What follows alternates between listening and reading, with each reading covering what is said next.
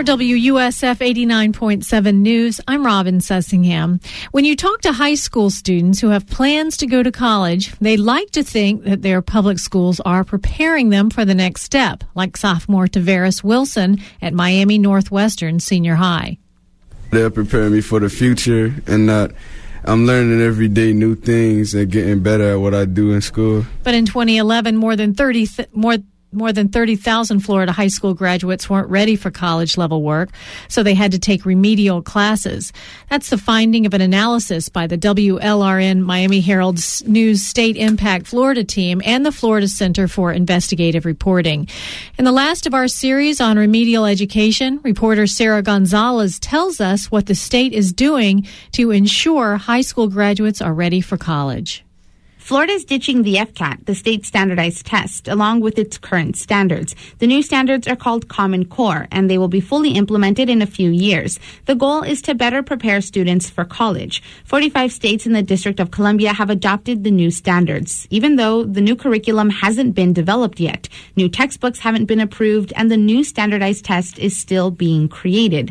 Critics, like Bob Schaefer with the National Center for Fair and Open Testing, say standardized tests should be treated more like prescription drugs. In order to sell a new pharmaceutical, you have to prove, in this case to a federal agency, the Food and Drug Administration, that it is safe and that it's effective, meaning that it does what the promoters say it will do without bad side effects. In education, it's the other way around. Schaefer says the new test should be tested before states decide to make it mandatory for all students. But supporters say standards have to come first, so you know what to test. Former Florida Governor Jeb Bush says Common Core standards are already working in other developed countries. He's long been a proponent of the FCAT until now. He thinks Common Core will work better. Because I've talked to a lot of people that are experts in the field of standards and what kids need to learn in the 21st century to be successful. And what they say is that the greatest country on the face of the earth measures itself to lower standards than what the best is in the world. So I would argue that we should embark on this journey. Florida teamed up with test developers and education commissioners in 21 states in the District of Columbia to create a new standardized test. The federal government is footing the bill. Meanwhile, the Florida Department of Education is creating new course descriptions, and textbook companies are dictating the new curriculum, the lessons teachers use in their classrooms.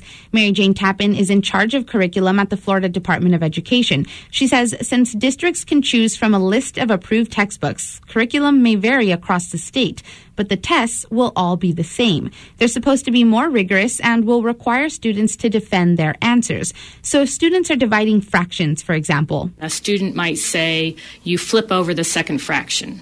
And a teacher might say, you multiply by the reciprocal. But a student will have to be able to explain why that works. And a teacher is going to have to be able to instruct to show how that works. State education officials don't think Common Core alone will solve Florida's remedial education problem. Starting next year, students won't be able to graduate high school without taking a math class higher than Algebra 1. The year after that, Algebra 2. And the state is already testing juniors to see if they're ready for college. If they're not, they take college readiness courses their senior year, so they won't have to pay tuition for those same classes in college. There are some challenges ahead, though. Some school districts don't know how they'll pay for all the new textbooks. And since the new test is computer only, how they'll get enough computers. With State Impact Florida, I'm Sarah Gonzalez in Miami. You can listen to our full series on remedial education online at State Impact Florida. Go to WLRN.org and click Education.